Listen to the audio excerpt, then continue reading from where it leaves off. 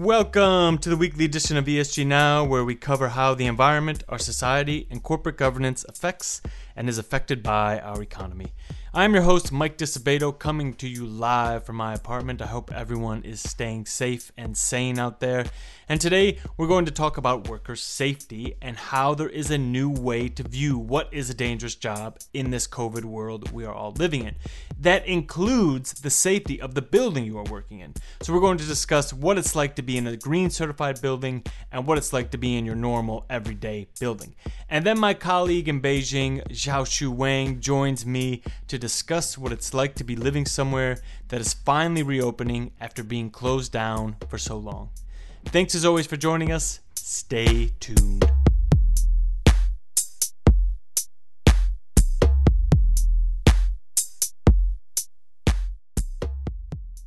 Some Western governments have decided it's time to slowly reopen their economies in an effort to curb the economic devastation that has been wrought by the COVID-19 pandemic. Some, like Austria and Denmark, are doing so because they have the pandemic relatively under control, while others, like some states in the United States, are doing so in an effort to shore up political support by restarting devastated economies, even as criticism mounts about the manner in which these states are reopening. Regardless, one day our societies will have to reopen, and in doing so, we will have to change our discussions about what job is considered safe and what job is considered dangerous. Because the old measurements of workplace safety are going to have to be enhanced to account for those workers that cannot work from home and have to closely interact with people every day. I'm talking about grocery store workers and cashiers and retail workers and restaurant employees, just to name a few. So to talk about this, I have with me Sam Block, because Sam covers our industry that is considered very dangerous traditionally, the mining industry. And Sam, I thought it would be great if you could start us off by first talking about how you view health and safety for a traditionally dangerous industry like mining. Yeah, well, I mean, we look at this, health and safety from multiple different angles. I mean, the most important in my mind is performance. So we look at, and when we measure performance, we're mostly looking at fatality rates, injury rates, how severe those injuries are, and then we compare that to the industry average. And then we also look at, measure the risk exposure the companies face in terms of like the dangers that are at the job. So if you're talking about a mining company, we look at, there's additional hazards for underground mining versus surface mining, but mining in general is a more dangerous occupation than, say, working at a bank, obviously. And then we measure the differences between all the different industries. And then we also look at what are the companies doing? Do they have standard health and safety management systems? Are they certified to high standards? And also another key aspect is the governance of this as an issue. And so who's in charge? And really most importantly on that is, are the people that are in charge, are they compensated for achieving, strong safeties linked to executive compensation? So I would think a mining company is better suited to dealing with dangerous situations than a retail store, for example. And so the mining company could handle, in theory, COVID a bit better. Like if you have had a lot of workplace fatalities, you are likely going to have a better understanding of how to keep your employees safe. It feels like, if I can make a crass example, it's similar to warring nations versus two nations that aren't really allies but aren't really beefing with each other. If I'm at war with someone, I better have a good communication base set up so there are no unfortunate mishaps. Same with a mining company. I better have a good system of taking care of my employees, or I'm going to see a lot more damage than if a retail company doesn't have a good system for taking care of their employees. Well, I think that's stretching it a bit, but I think there are some points there. I mean, so for health and safety companies like mining companies that have to work underground, or any companies that, have these type of hazards, they have respiratory equipment and things to protect them. And they have safety moments. A lot of companies in heavy industry companies are going to have, every meeting they're going to talk about safety. That's not going to be the same case when you're talking about, people working at a grocery store. People don't start the shift and say, okay, make sure you know where the exits of the building are, or that everyone has the proper PPE. That I think is going to be changing. And now people that are facing some of these new risks, and there hopefully will be kind of the more of these safety powwows throughout the day, so that leadership can communicate to their workers and say, here's what we're doing, here's what you need to do, let's work as a team to achieve these goals. Right, and I think we're going to actually also start to have to quantify new risk factors at companies and look at different indicators of risk. So the traditional indicators that we look at to understand risk in mass would be to consider whether or not there is a high total recordable incident rate at that company. And basically that's how much messed up stuff has happened at your workplace divided by the number of hours you worked. And of course there are the number of fatalities per $1 billion of sales. And I know that sounds kind of blunt and crass, but this is something we do to measure risk in mass. And what you do is you get companies, when you look at those factors, that are in the mining sector or the infrastructure sector that are considered the most dangerous.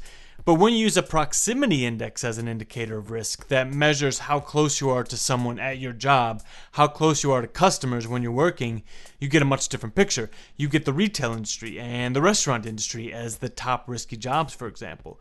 And by the way, Sam made a great graph showing this difference between traditionally risky industries and the new risky industries. And we posted on social media a week ago, so you should definitely go check that out. But Sam, I'm curious, when you were doing these findings, where do you think they're going to take us in a couple of months? Because if governments begin to open up more of these industries to the public in an effort to restart the economy, we could have a serious problem on our hands in industries that historically have seemed relatively safe.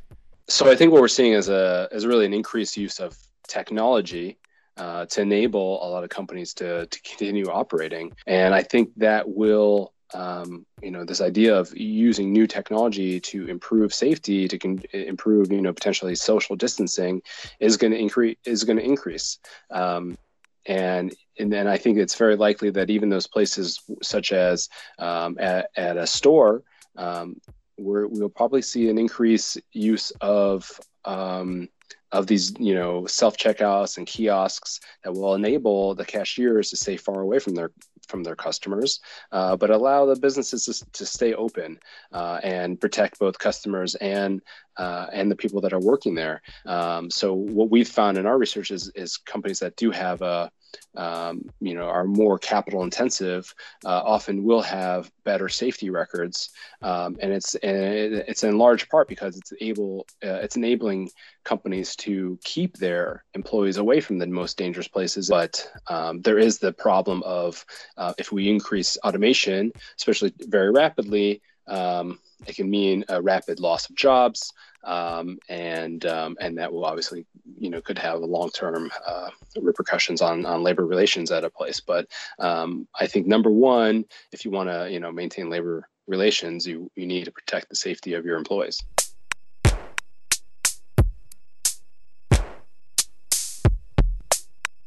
And the safety of your employees might also be based on the type of building they go into when they go to work every day. Green buildings, for example, those buildings that are certified as being more sustainable in terms of energy usage and just overall environmental benefits, have also better indoor air quality.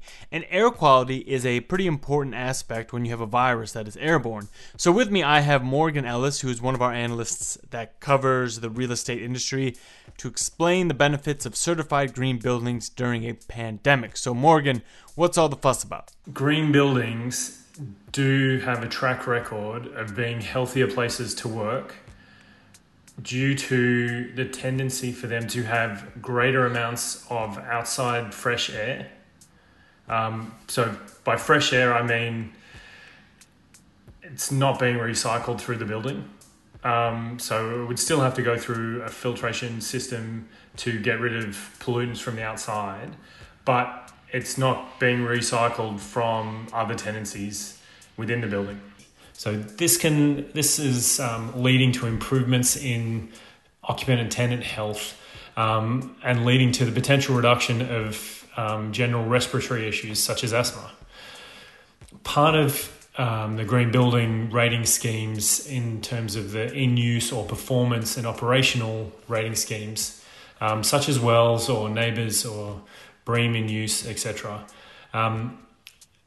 has regular testing of air quality to show that the performance of internal air quality is still in line with what was designed, is able to pick up problem areas or problem hotspots. So this gives building owners and managers information on where improvements need to be made.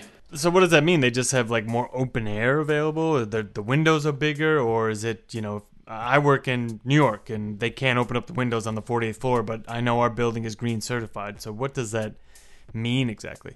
So one of the ways that you can get credits in a green building rating system is to increase the amount of outside air over the minimum required to be a legal building. So building standards will have a minimum amount of outside air that is required based on the number of people and occupancy rates so that people don't pass out from carbon dioxide overexposure. Because the cheapest and easiest way to run a building is to not have any outside air, because then you don't have to do anything to it. And the air conditioning system can just keep recycling air at the same temperature, the same stuff. Outside air means that the pumps have to be a little bit bigger. So they use a little bit more energy to push the air around and cool it or heat it depending on what they need. There also now has to be a lot of cleaning that happens in office buildings. When these economies start to open up, there's notifications that are being sent out by companies that are saying, here are the precautions we're taking to ensure that our employees' health is protected. And they say things like, we will ensure that we clean offices to prevent the spread of the coronavirus. Do green buildings have better cleaning regimens, or do they use different products than non-green certified buildings? This might be beneficial for investors that actually care about what type of chemicals are used in the operation of their office building. As part of these schemes, there's also likely to have cleaning regimes that include products that are more environmentally friendly and occupant friendly, especially with increased cleaning rotations in this COVID area.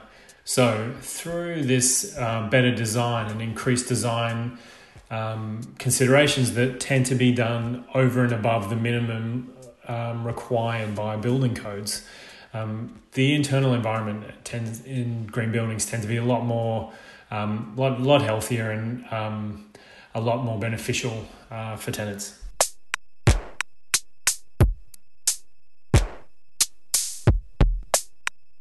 And now we're going to continue our weekly series where I discuss with colleagues in different areas of the world how they've been impacted by COVID-19. And this week, I'm joined by my colleague Xiaoshu Wang, who works in our Beijing office, about how it's been going in China as the government begins to slowly reopen its society after heavy restrictions were in place to curb the spread of the coronavirus. Okay, so for things open up in China, we can see, I would say on the one hand, the government, they want to boost economy, they want to make things reopen, but there's still strict control on COVID. So we can see it's a dilemma, and there is like back and forth of policy change. In the beginning, some of the, I would say, parks, some of the open public places for people to visit, they open and then turn out to be a strong passion of people to go outside. So there is a big crowd in those places. So the government worried about the distance. So they now have very strict control. People need to register and to book a reservation or book the ticket 1 day before they can go. So they control the total amount of people can go through those public places. And also for the restaurant, the situation is also similar. The lots of restaurants allowed to get reopened, but you can see in those places people need to sit in distance, like at least 1 meter between each other. Even if like a couple go together for lunch in a restaurant, they are kind of be seated in different table and with 1 meter distance. And also people need to carry a electronic health code with ourselves in the mobile. It's in either Alibaba or WeChat software we commonly use, so you can like scan something, it will show like within the past 2 weeks whether you visited other high risk regions of the country, and if you have ever been those places in the past 2 weeks, you will not allowed to get into a department store or a restaurant. So everything's still strict controlled but reopen gradually. Do you have one of those apps on your phone right now? Yes, I need What to is it carry. saying? What does it show you? It's something to show you whether you can pass or not, because all the apps, it's all the information is built in the backend. I think our mobile service, the telecom communication, they can share all the backend information where we use the data, or where we use the internet in the past 14 days. They share to the government, so they can check they can trace your kind of routine and where you went. So this is something I think work quite well to help COVID control, but it's also a question for privacy and data security, if like technology can make it happen so easily, and if over the long term we still kind of exposed to this kind of quite transparent of our movement. Yeah.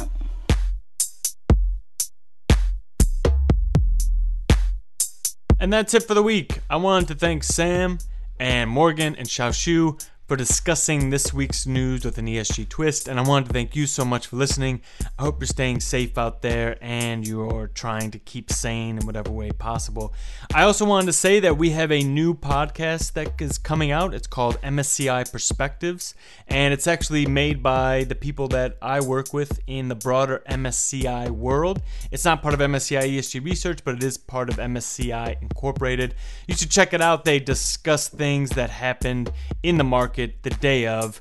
The most recent episode that aired was on April 30th, and it's about analyzing the Fed's unprecedented actions during COVID-19. So don't forget to check that out if you've been enjoying what you've listened to so far. And don't forget to rate and review this podcast and subscribe wherever you get your podcasts. Thanks as always. Stay safe out there.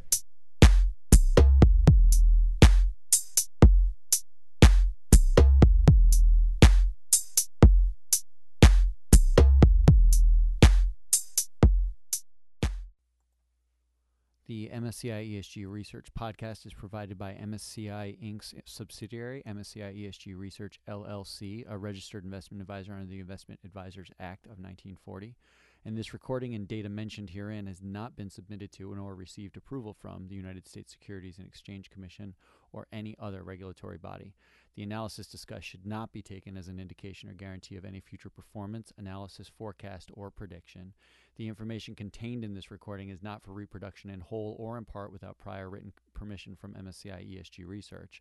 None of the discussion or analysis put forth in this recording constitutes an offer to buy or sell, or a promotion or recommendation of any security, financial instrument, or product or trading strategy.